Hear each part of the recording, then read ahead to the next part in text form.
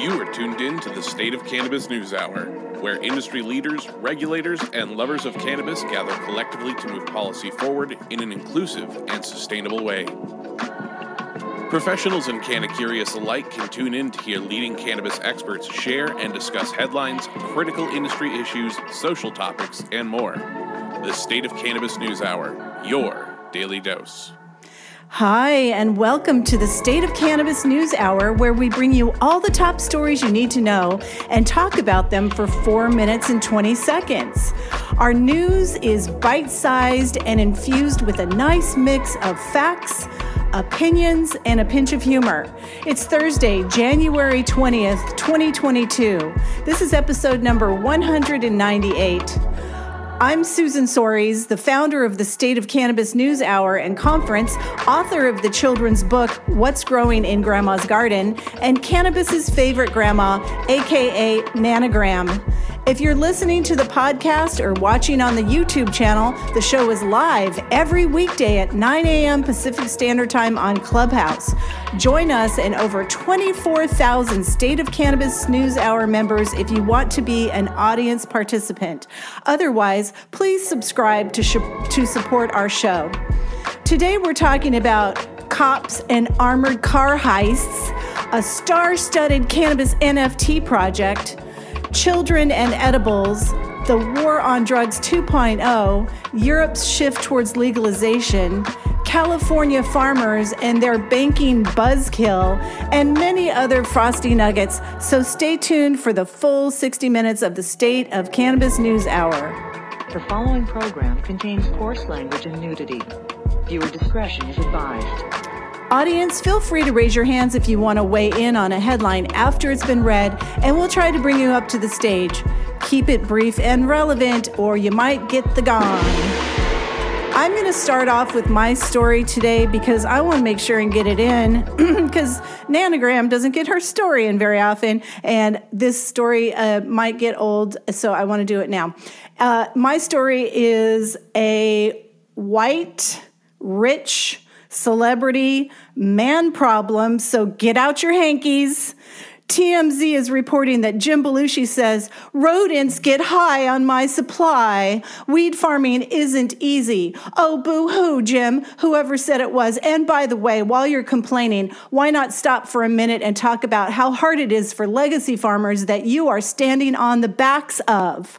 From TMZ, Jim Belushi's reality show, Growing Belushi, is back for a second season. And on Tuesday's TMZ Live, he revealed one of the biggest surprises he's encountered on his 93-acre marijuana farm in Oregon are underground pets.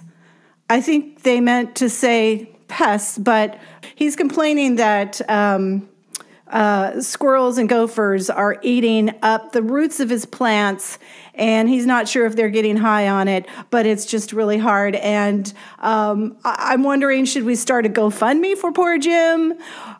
Should we start a Go Fuck Me fund? He's experimenting with a charity idea in Oregon with a pay what you can concept, so vets, schizophrenics, and homeless people can get the medicine they need. I found no evidence that his charity idea is yet to take off. He's also lent his name to the Last Prisoner Project. I'll leave it to others to comment on that. Well, in all fairness, that model may be the only way that he can actually sell his weed in Oregon since it's such a flood up there. Which model is that? Pay what you can pay what you can afford model. Oh, got it. I wonder what people are paying. I don't think he's actually doing it, though, Jason. I'm on the side of the rodents on this one.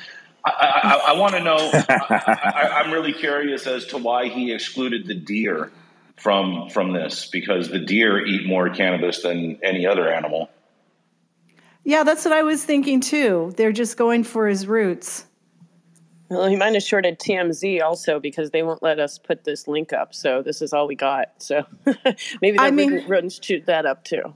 It was playing just a few minutes ago. I don't know what's going on, but it's just doing nothing. But go ahead and click the link and listen. But you get the gist of it. It's like, you know what, you poor thing. And and his celebrity isn't really from his own creative work. It's from his brothers. Well, it's like, welcome to the real world, buddy. Growing cannabis isn't as simple as you think, Well, maybe he thinks that it's all about legacy that way, too. What about the caterpillars, you guys? No one's mentioned the caterpillars. Oh, my God, those motherfuckers. I found out I was... I love to be in my garden and watch the plants grow. And I saw a wasp one day eat a caterpillar. I had no idea that they did that. So wasps are my friend. I think caterpillars are probably the most damaging parasite larvae to the cannabis plant. Yeah. Susan, did you say wasps are your friends? Don't go there. Shh. I have a special sound now for that. Shh. Yes.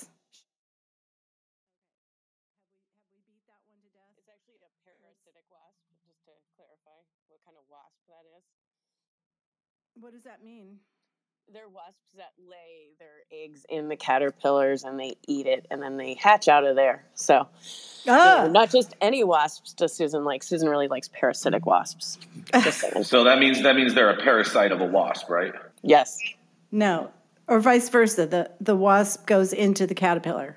Whatever. Alice in Wonderland glamorized the caterpillar, and I've always wondered why, because they are nasty. If someone could take the stress out of the news, it's silky smooth Laura DeCaro. She's a staunch defender of LGBTQ rights, able to mediate and practice law in 3 states. Laura is a valuable voice for the SOC NewsHour and is lending her skills as a valued co-producer and weekly moderator. What have you got for us today, Laura? Thanks, Susan. Thank you for that. My story today is actually pretty stressful.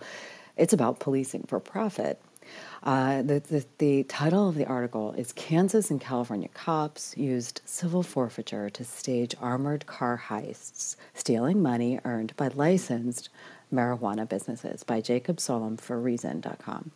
And this is not new to a lot of us in the industry, but it's actually a really well-written, lengthy article about what was going on in both California and Kansas in connection with federal and local partnerships and how asset forfeiture is actually still a thing.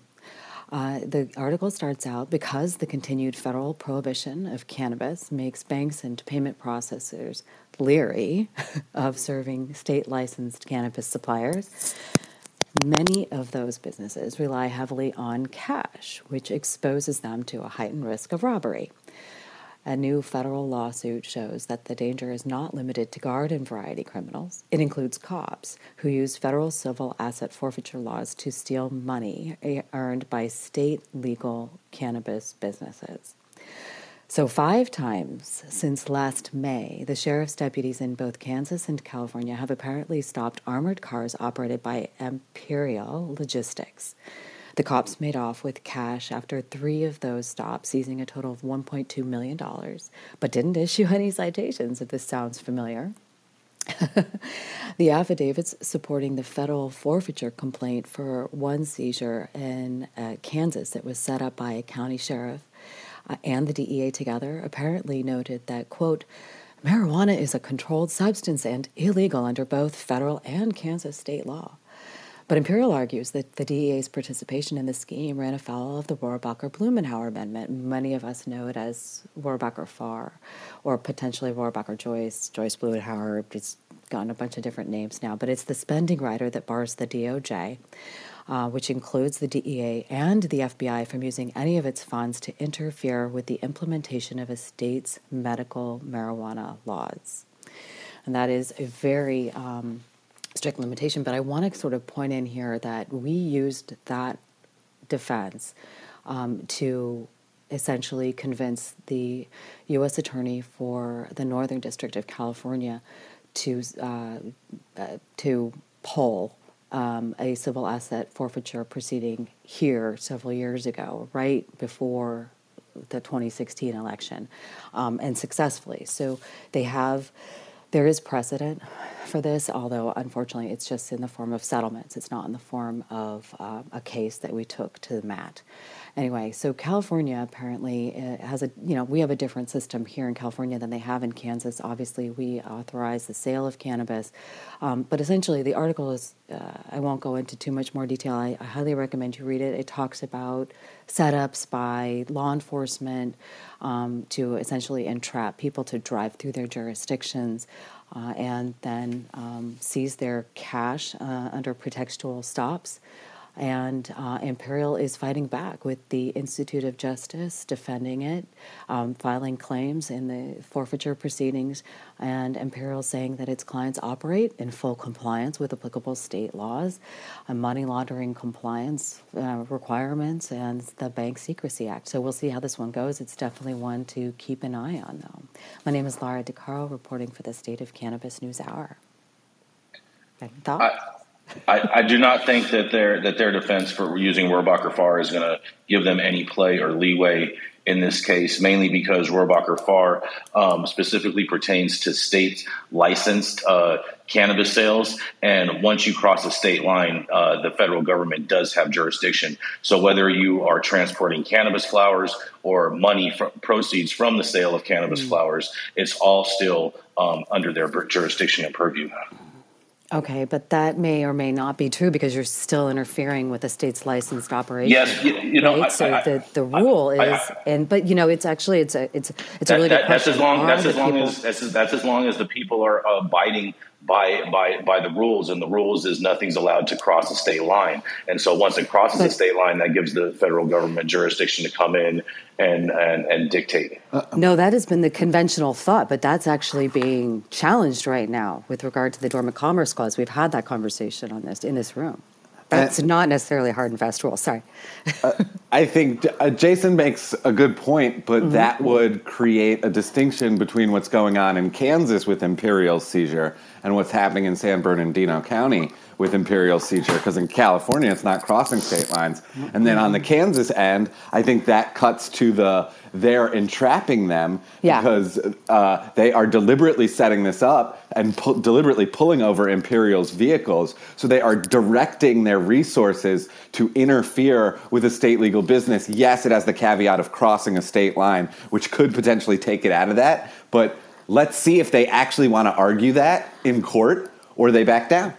I don't think that crossing the state line is the definitive here at all. I mean, every single wired transaction, every single financial transaction goes through Manhattan. So I guess, from my perspective, that's actually not an argument.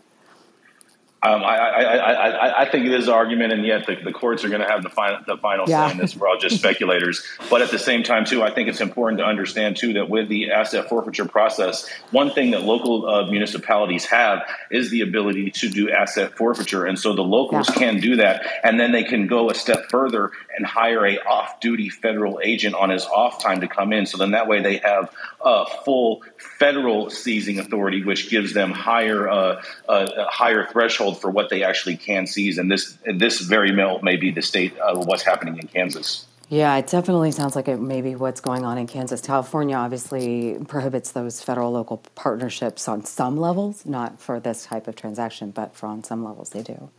Yeah. Fucking pirates. Yeah. I wish Chris was here. I was hoping he'd be in the room today. Well, we do know one thing. It's all about the money. Follow it. Oh, such a depressing subject, but a great discussion that needs to be had, and we should probably do a full room on it. I'm sure there's so many people that listen to the show that have personal stories about this awful thing that happens.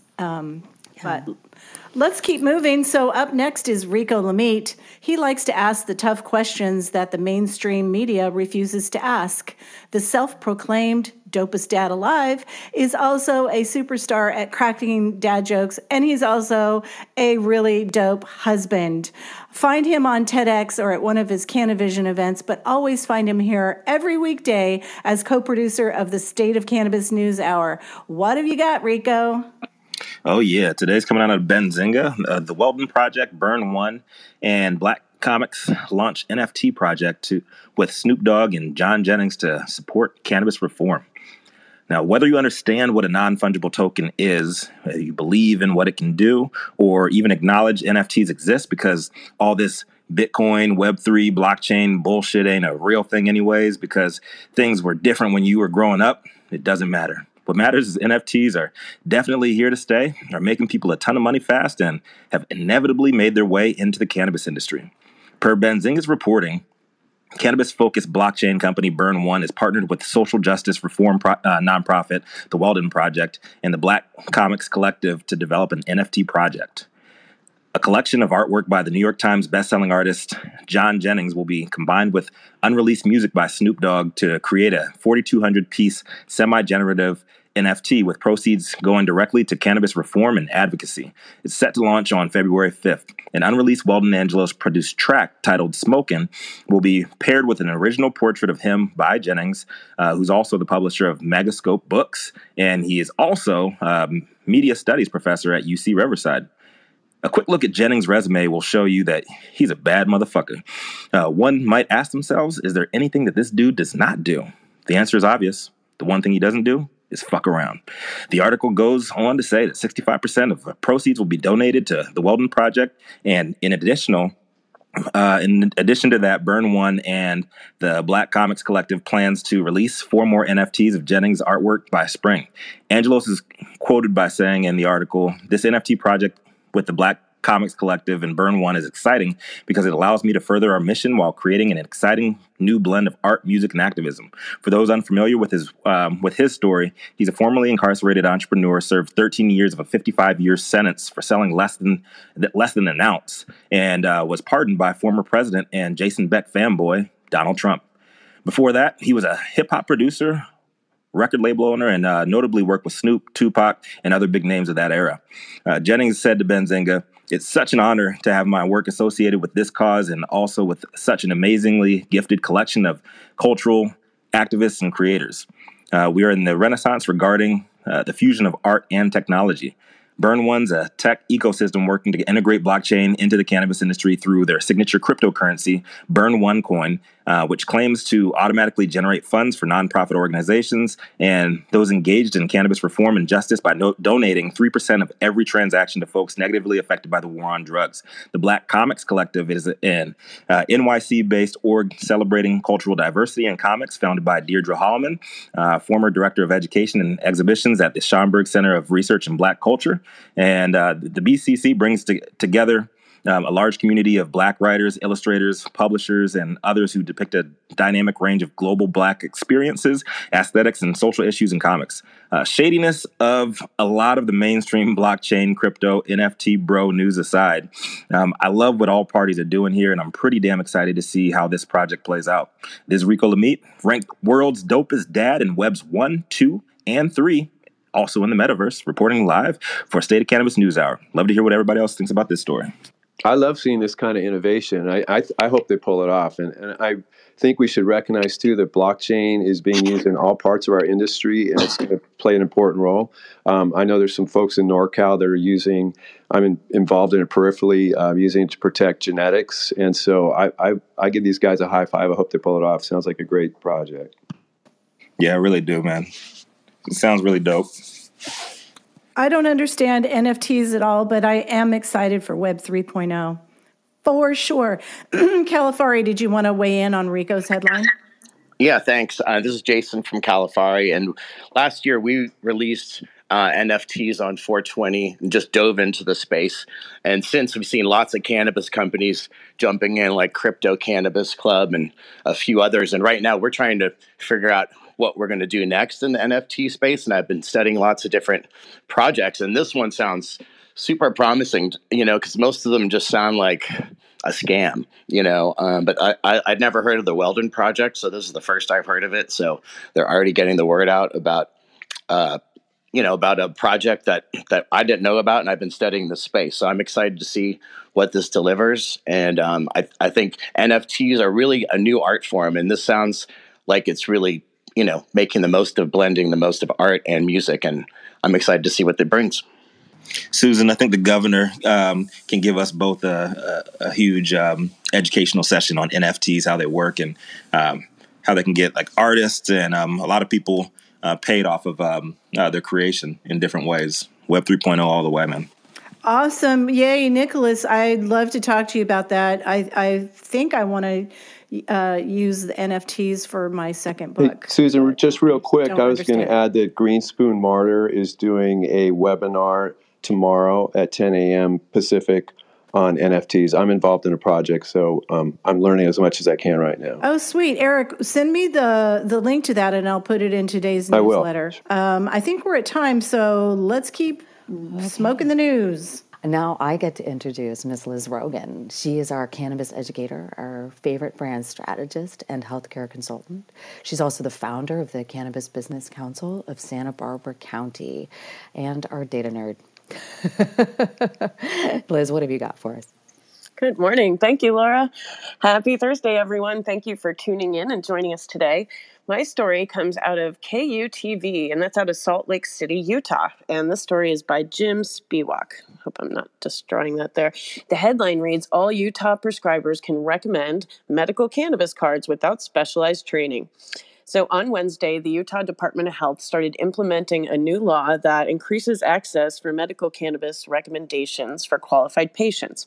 Under the law, the eligible patients can get a recommendation from a physician who is not registered with the state to recommend medical cannabis. So currently, right now, there's about 800 prescribers who have gone through a state-required training course so they can recommend medical cannabis. But in the new program, it's called the Limited Medical Provider Program. It doesn't require a licensed doctor, DO, APRN, or PA, which is physician's assistant, or a podiatrist to go through a medical cannabis training course, which opens the possibility of recommendations from 21,000 licensed prescribers across the state. So this change does come with a big catch. So prescribers who don't take the training course are capped at recommending 15 patients.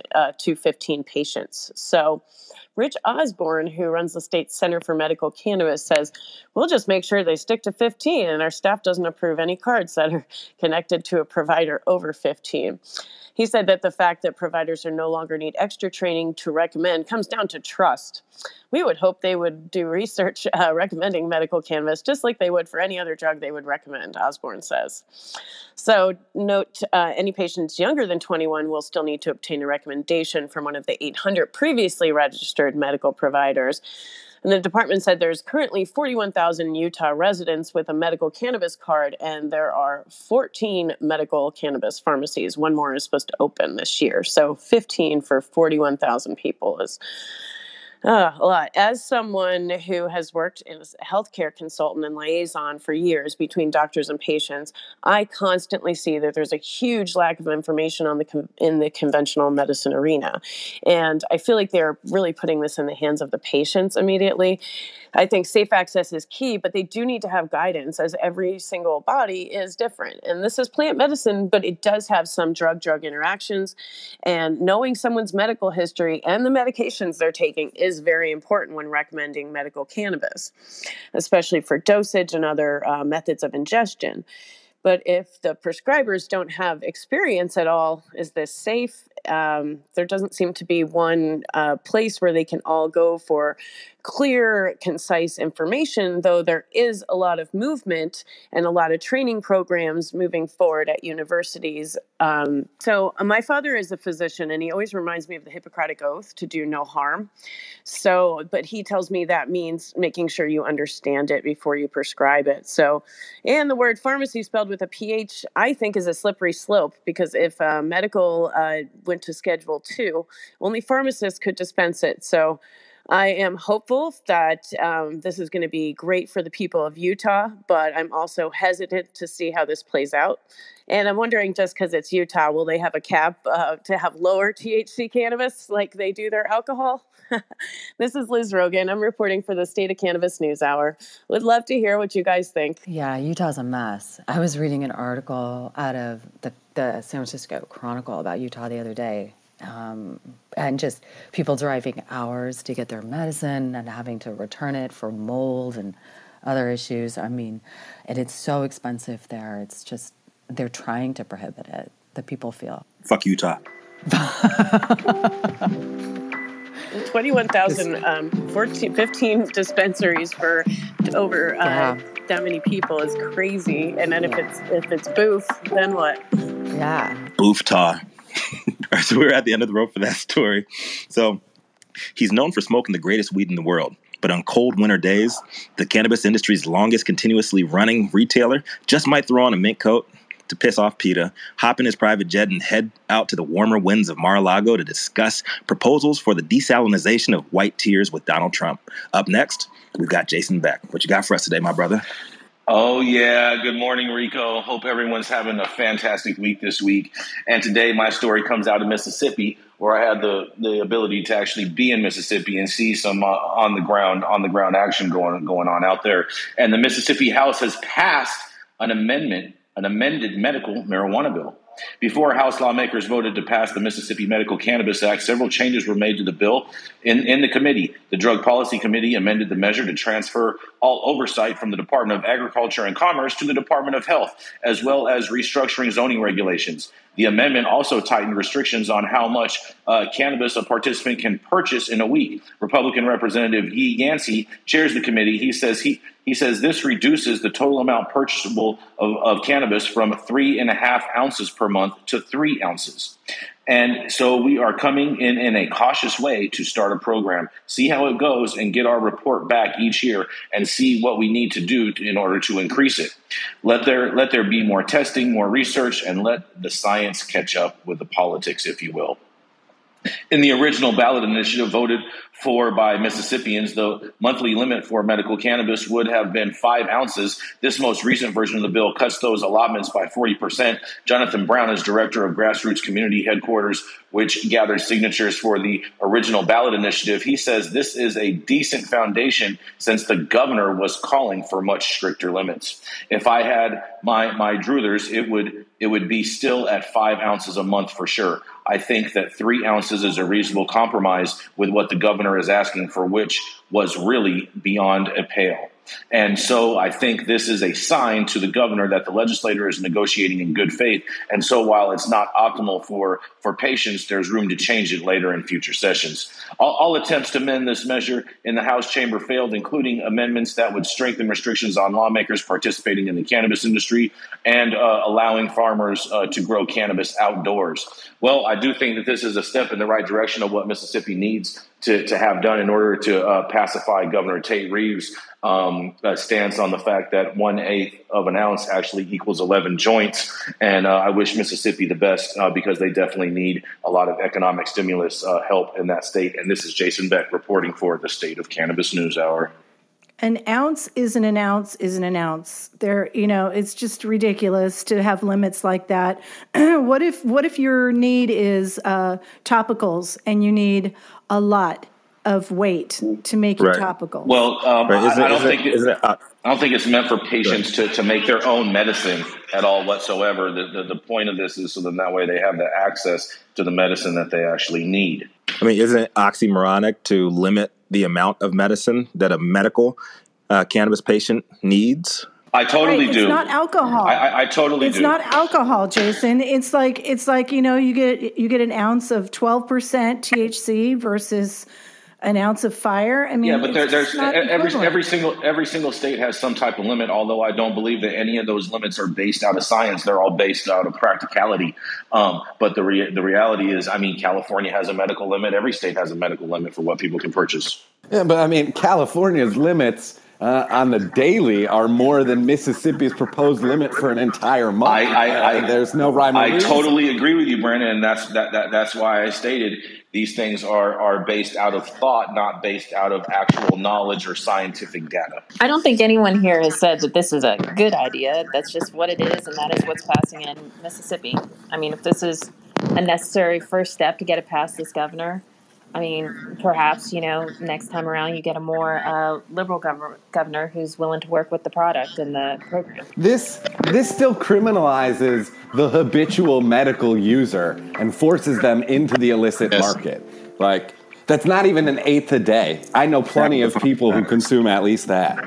It is definitely less than an eighth a day. That's 100% for sure. And I know I consume more than an eighth a day myself. We're over time on this headline. Let's keep moving. All righty then. Up next, we have my girl Priscilla Agoncillo. She was voted as one of the top 25 women in cannabis making history. She's the CEO of the award-winning Original Breeders League. And what do you have for us today, Priscilla? Thank you so much, Laura. So my article today is what happens when a child accidentally eats a cannabis edible. So the article says, as copycat cannabis market surged last year, pediatricians and attorney generals alike warned the public about edibles that resemble and taste like popular candies, cookies, and cereal. Despite their best efforts, the products still have managed to land in the hands of some children, causing great alarm. Even in Colorado, the New York Times points out where legislators succeeded in standardizing child-proof packaging and clear labeling. In that case, in Colorado, THC must be written out next to the logo. Unintentional cannabis exposures have seen a steady uptick. Nationally, the issue has exploded. 5 years ago, there were just 187 exposures amongst children under the age of 12 reported. Last year, there were 3,100, and the majority of them were amongst children under the age of 5. Edibles are almost always responsible for these exposures. So what happens after a child ingests cannabis? Well, it really varies. More often than not, they just become sleepy. 1 in 5 children will experience more serious symptoms, though. Some will have trouble waking up from sleep or may even have a seizure. If a child somehow manages to get his or her hands on your supply, they recommend in the article to call a poison control center. But more likely than not, you'll just need to watch your kid as they nod off to sleep. So that's where the story ends. Really not much info or suggestions. So I would like to add some tips as a decades-long cannabis edibles user and a canna mommy. Number 1, lock your shit up, period. Don't trust and rely on the kid-proof packaging. Buy a lockbox. Treat cannabis edibles and your concentrates just like your Glock or your Smith & Wesson. So lock it up. Use a Pelican box. Those are really great. There's some really great things for you to lock your medicine up. 2, calm yourself and remember that 0 people in the history of mankind ever have died from cannabis. There is no lethal dosage amount of consumption that has been proven for cannabis. And again, you need to be calm for your kid. Other things, don't give them milk. THC molecules bond to lipids or alcohol. With the fat in milk, it could assist in processing it even faster. Give them water, Gatorade for hydration. Create a soothing, calm environment. This is really obvious. Let them sleep. You can also use 0 THC CBD oil drops. This can help neutralize the effects of THC. Another interesting thing to look into, when I was setting up a cannabis pharmaceutical company in Colombia, I came across a product that definitely helps neutralize ingestion of THC. And there may be some products out in the market similar to it. Essentially, the main active ingredient is olive It's a naturally occurring organic compound. The cannabis plant internally produces a related substance, which is olivetolic acid, or OLA. And it's hypothesized that the plant in turn utilizes OLA to biosynthesize the THC. You can find more info on this through a white paper published about its neutralization effects on THC. It was published in Wiley Inner Science back in September of 2008.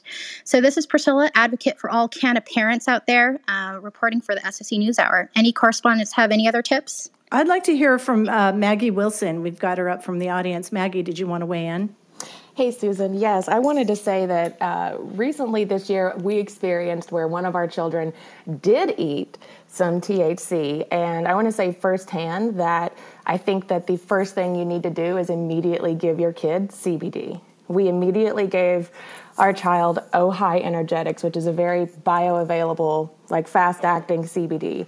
And within seconds, visibly stopped shaking, stopped everything that was progressing and the momentum going the other way, and ate like 5 pieces of toast, but didn't fall asleep.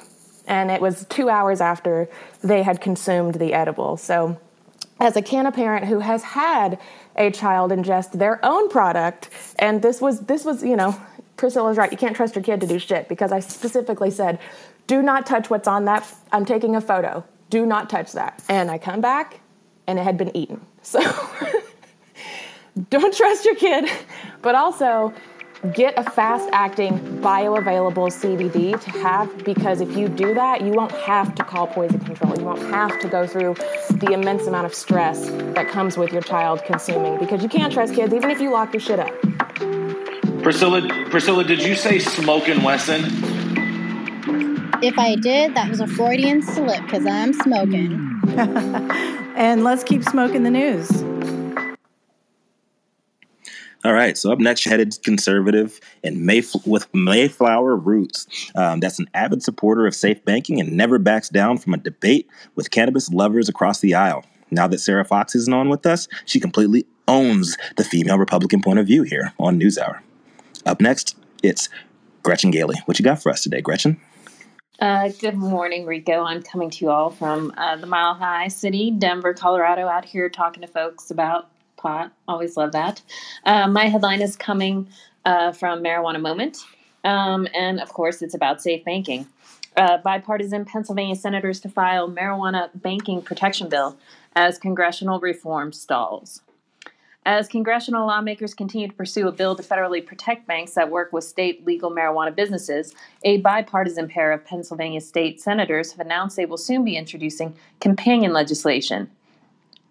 Senator John DeSanto and Sharif Street distributed a co-sponsorship memo to colleagues on Tuesday, unveiling their plan to file a bill that would safeguard banks and insurers against being penalized by state regulators. The senators serve as chairman and minority chairman of the Banking and Insurance Committee. While financial institutions are generally more weary of facing consequences from federal regulators under the current policy of prohibition, the state-level reform could further empower banks to work with Pennsylvania's medical cannabis market as congressional legislators try to advance the federal policy change. The senators noted that there is 2014 federal enforcement guidance in place for banks and the marijuana industry, but adherence to this guidance does not immunize financial institutions from prosecution, and most will not bank cannabis-related businesses without legislative action. As a result, many cannabis-related businesses are locked out of the banking system without access to financial tools and are forced to operate exclusively in cash. This is a public safety risk, as dispensaries are targets for robberies that put patients, employees, and communities at risk. There's not much the Pennsylvania legislature can do to get cannabis banking reform enacted at the federal level, but the pending legislation would make it so no state agency could prohibit, penalize, or otherwise discourage a financial institution or insurer from providing financial or insurance services to a legitimate cannabis-related business or the business associates of a legitimate cannabis-related business, according to preliminary draft language of the bill. It also says agencies cannot recommend, incentivize, or encourage a financial institution or insurer to not provide services just because a business is associated with marijuana. Further, state agencies could not take adverse or corrective supervisory action on a loan made to a legitimate cannabis-related business. In this new co-sponsorship memo, DeSanto and Street stressed that banking difficulties in the cannabis space are not limited to those businesses that have direct contact with the cannabis plant, but also those entities that receive payments from a cannabis firm, such as real estate owners, security firms, utility providers, vendors, and employees.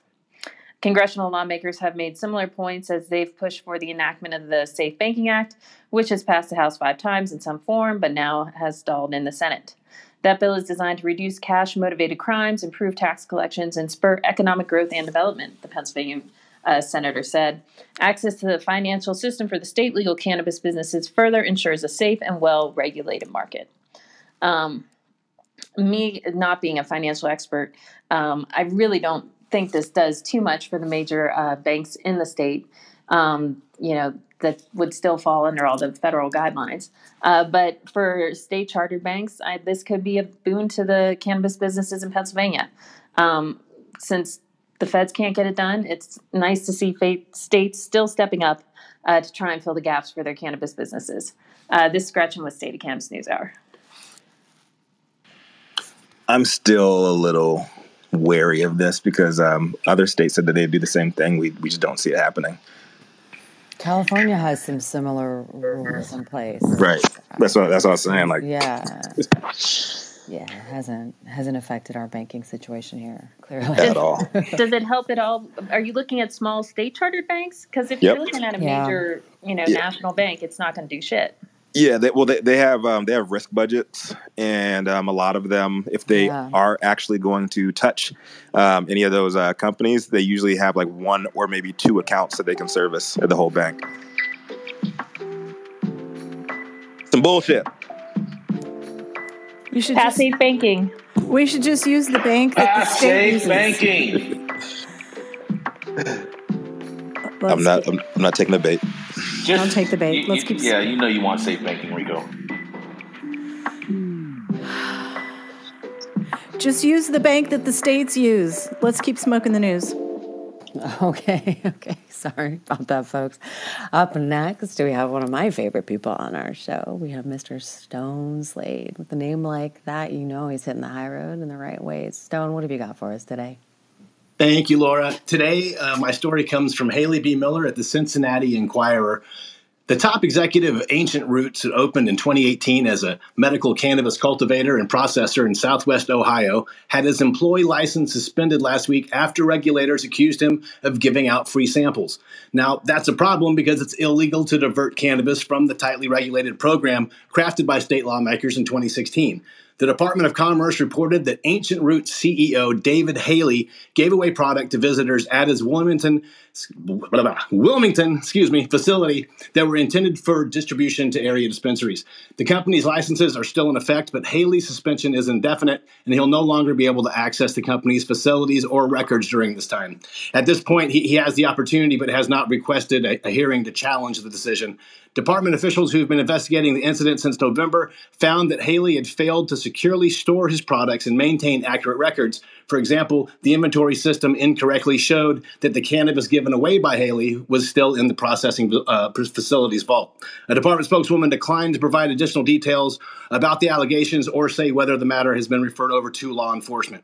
Now, I personally don't know the first thing about laws and requirements of running a regulated medical cannabis grow, and I don't know the amount of cannabis that was given away, and I do know that the laws will differ from state to state.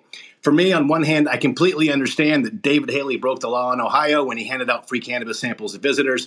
But on the other hand, I find it more than frustrating that many states have no problem regulating cannabis, which has caused no deaths on record, similar to how they regulate alcohol, which, according to the CDC, attributes to an annual 79,000 deaths due to abuse, another 25,000 deaths thanks to drunk drivers. Yet alcohol seems to get a bigger pass.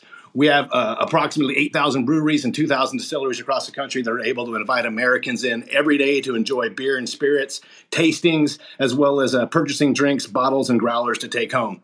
Currently, Ohio only has medicinal cannabis, but will vote on adult use this coming November, and there's a strong chance that if approved, it will be regulated how the state regulates alcohol. Again, I don't condone what Mr. Haley did. I'm sure he knew he was breaking the law, considering doctors in Ohio can't give out free samples like they can for side effect-riddled pharmaceuticals. I'm just saying that I hope when we schedule this plant, we can at least make it access to it as free and easy as it is for a bunch of Sunday fun day drinkers to spend their day sipping on whiskey flights. I'd love to know what you guys think. I'm Stone Slade, reporting for the State of Cannabis NewsHour.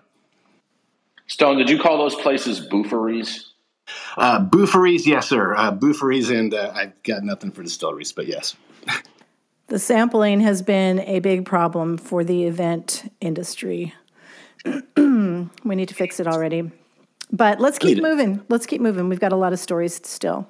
Let's go. So this fifth generation Californio is an award-winning journalist with a multicultural background. We also know him here as the freedom-fighting farmer's friend. Up next, one of my favorite people on the team, international man of truth-telling, Eric Hislereda. What you got for us today, my man? Hey, Rico. Thanks for that intro. Hey, everybody. Great to be here today. My headline is from New Frontier Data's blog, and it's Markets Great and Small Leading Europe's Continental Shift Toward Legal Cannabis. I really think it's important we keep an eye on European countries here in the States with their financial clout, especially as importers. They're already making a global impact in places like Canada and South America. Within the EU, there's also a lot of movement going on, and like the article says, the focus here is on Germany, Europe's largest economy, and Malta, one of the smallest. Quoting here, as New Frontier Data reported 8 months ago, Malta is serving as a harbinger for reforms. Last month, it officially adopted its first tentative steps for cultivation and consumption, allowing adults to grow up to 4 plants at home and carry up to 7 grams at any time, while still prohibiting its use in public or in the presence of children. With an estimated population of 500,000, the Mediterranean archipelago is best known for its tourist-tempting landscapes. Some 24 kilometers to the north, Germany and its approximate population of 84 million features nearly 190 times more residents and the continent's largest economy. Germany's recent and largely unanticipated momentum to adopt a legal market was spurred by its new coalition government, taking actions to both promote the country's cannabis market to new levels, if also stirring serious concern among its neighbors and other European countries. That's what Germany does. Following intense and largely secretive negotiations throughout last fall, the federal proposal means to establish a regulated market for adult sales and consumption while promoting broader reform policies such as quality controls, regulated and taxed dispensaries, and youth protection laws. Now the country is expected to lead the European Union and the wider continent of Europe into greater liberalization and acceptance for cannabis, with adult use sales expected to lead other European countries towards considering a transition from medical use to full adult use markets. Because of its federal structure, Germany's reforms are likely to be enacted state by state, with its more progressive cities like Berlin, Frankfurt, and Cologne being among the earliest adopters. As for regulatory protocols, all that the new coalition government has so far pledged is to allow for controlled adult use sales in licensed shops. It's assumed that ordinary pharmacies are likely to provide retail and dispensing spaces, with licensing deals thrashed out as the situation develops. It also suggests that exporting countries will jostle for position in the German market, which domestically has been estimated through decriminalization to enjoy a net benefit to the state of $4.7 billion per annum. Thus, the world's fourth largest economy would establish itself as the single largest country to legalize cannabis. Others seem game for changes too. Luxembourg shares a border with Germany and since 2018 has made noises about legalizing cannabis. Switzerland, too, has been planning to roll out recreational trial programs this year, starting with Swiss cities being allowed to set up cannabis markets. Zurich is going to be first, featuring organic and locally sourced cannabis. Others worth closely watching include Portugal, Spain, Italy, Austria, Greece, and the Czech Republic. Lest we get too optimistic about Europe, this is one of the closing graphs.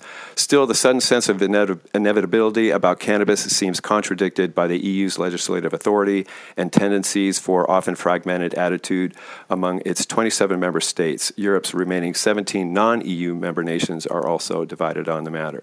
So it's not just the U.S. that's struggling to resolve our differences and make full legalization happen. Our European friends are also zigzagging to the finish line, but at the end of the day, I'm confident we're going to see legalization on both sides of the Atlantic. That's what I got today. I'm Eric for the State of Cannabis NewsHour. Thank you for having me out. Speaking of Europe and cannabis, while we comment, audience, raise your hands if you're going to go to Cannabis in March. Who's going to Cannabis? Correspondents, feel free to. I so want to. I love Spain so much, but I'm not going to make it. I'm planning on attending, and a friend of mine is actually delivering the keynote address. Wow, I've never been. I'm so jealous. When you're not pooping, European. Viva España. Oh, Rico. That was good, Rico. That was good. Oh, my God. Well, it looks like we only have 2 members of our audience that are going. That's not very good. So, interesting. Well, let's keep on rocking the news. Sorry about that. So Brandon is my go-to intellectual property attorney in cannabis. He's also the CEO of Fruits Labs. Brandon, what have you got for us today? Thanks for having me. Today, my headline comes from Syracuse.com. It's a $600 million lawsuit claims fraud by medical marijuana company with New York origins. A group of Syracuse investors are claiming serious damages against 30 defendants, including Acreage Holdings, one of New York's 10 registered medical cannabis operators. The suit claims Acreage and others colluded to illegally squeeze a partner or a group of partners out of a license. David Fetter and EPMMNY LLC are in court to determine if they actually have the authority to sue Acreage and a host of other defendants. The Syracuse partners initially founded a company in 2013 that was later acquired by Acreage Holdings, and they're claiming that they were entitled to a 25% interest in a license that was issued, that the other 75% was held by a group called New York Canna. The suit claims there was an agreement to allocate ownership of the entity applying for the license amongst parties that included EPMMNY, who helped prepare the application, and their principals were named as the parties having legal cannabis industry experience. That application ended up scoring 6th out of 40 applications and initially did not receive a medical license because only 5 were issued, but later was awarded one when the group of licenses was expanded to 10. And they received their license in 2017. Well, that license has now been rolled up into a potential deal worth a purported $3.4 billion with Canopy Growth, where they are acquiring acreage. And this suit could complicate the plan for that acquisition. The 230-page complaint was filed on October 4th, seeking $200 million for the license, and another $400 million in punitive damages, as well as control of the license. Attorneys representing the defendants have filed motions to dismiss the case on the basis that the plaintiffs lack standing, and that is in part because even though they were included on the license application, the agreement between the parties to own and share control of that license was never actually signed. This is why the defendants' attorneys are claiming the parties don't even have standing. However, when they signed their application and submitted it to the state of New York, they definitely made sworn representations that everything was true and accurate, and by including these parties in their application, they may have possibly given them standing in this lawsuit. There are a lot of other juicy details, most of them legal jargon. This case has not yet been decided, but it is playing out, and how it is adjudicated could have tremendous impact on how other situations like these fall out all over the country, because the set of circumstances here is not unusual. Big money coming in, wiggling their way onto the paperwork, and pushing out the people that actually have the legal cannabis industry experience. As an attorney operating in the space for 13 years, I hear this story all the time. I hope that the plaintiffs in this case are able to succeed, and I also hope that it doesn't frustrate this massive deal so that everybody actually gets paid. This is Brandon Dorsky reporting for the State of Cannabis. Do we have any idea when this case is going to wrap? As soon as the beat drops. Give me a beat. Is this going to wind on and on, Brandon, or is it going to finish soon so we can... There are hearings later this month, and those hearings will be sort of predeterminative because they are about whether or not these plaintiffs have standing to sue Acreage Holdings and the 29 other defendants that they've named. So if it is determined that they don't have the standing, which would be bad for historical operators who cut these deals with money and lose control, then this case isn't going anywhere because the people bringing it don't have the right to sue. If they do have the standing to sue, then all of those people who have been involved in business deals where they lend their services to applications on the basis that they're going to get, a piece of the deal or get chipped off after the license gets awarded, but they're not actually part of the parent company that filed for that license. If this case can continue, it gives all of those people hope to leverage themselves into at least, a spot on that license, or hopefully some sort of settlement so they actually get paid for the services they've provided. There is a trail of tiers of people who have provided great services to people who ultimately got licenses, who actually never got their payday, even though there's some company holding and operating that license in a legal state. This type of stuff needs to stop happening. We need the judges to step in and save the people that this industry has been built on their backs. They deserve to get paid. I love your passion, Brandon. I've got some of those tears of my own.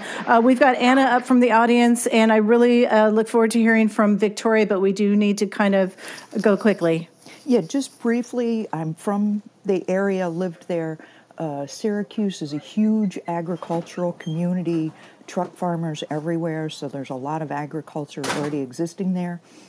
And the other thing is Syracuse is about an hour and a half from Canada, straight up. I had a follow-up question quickly, Brandon. Just wondering, you made it sound, I'm just wondering how important it is that they didn't sign that specific contract. So if they deny standing, is that like the fact? Is the takeaway, we should make sure we signed all of our contracts? Or is it beyond that?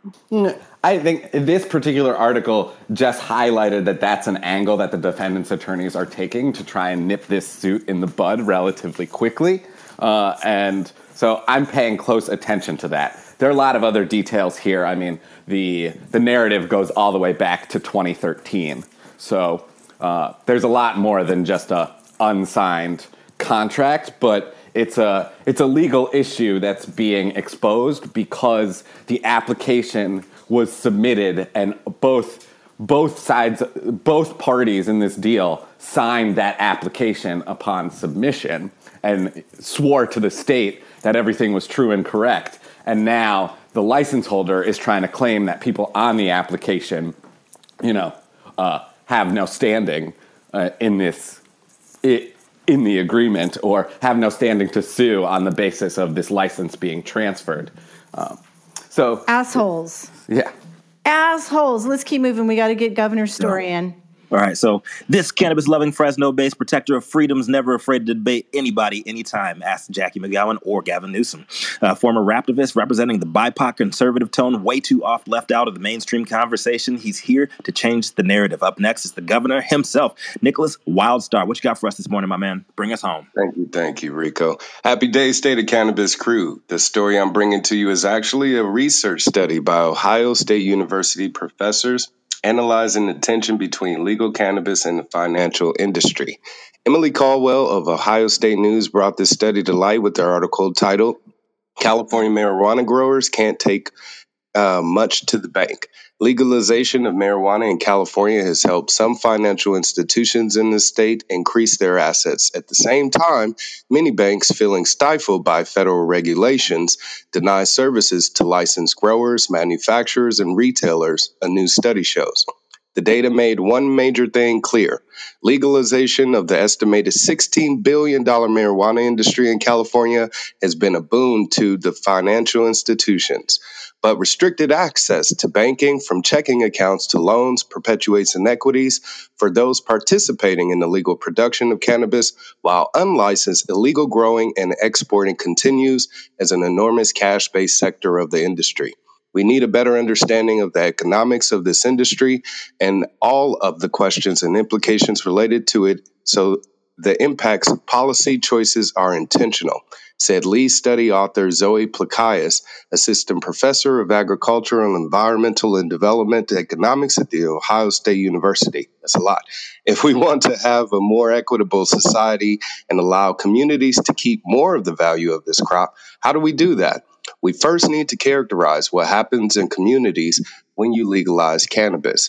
Marijuana is listed as a Schedule I drug under the Federal Controlled Substances Act, so even in states that have legalized recreational and medicinal use of cannabis, it is still a federal crime to possess, buy, or sell marijuana. California legalized recreational cannabis for adults in 2016. Data used by the researchers for the study included bank and credit union data for the years of 2015 through 2020. The analysis showed that assets held by financial institutions in counties that legalized marijuana had increased in that period by almost $750 million. Cannabis cultivation licenses had no impact on improving that. That's why I say the government needs to clear the way for community banking so they can do what commercial banks won't. Reporting with the State of Cannabis NewsHour, this is Nick Wildstar, a.k.a. the Governor. Speak now or forever hold your peace. Thank you so much, Nicholas. That was a really great show. If you've missed any of it, make sure to catch the replay or find us anywhere you get your podcasts or on our YouTube channel. A big thank you to all of the correspondents that comb through the headlines every day to bring us just what we need to know. A big thank you to Laura and Rico for co-producing, and to our pinup girl, Liz Rogan. Thank you, audience, for being our eyes and ears when there's news in your city, county, state, or country. Your addition to our show makes the State of Cannabis NewsHour news you can trust.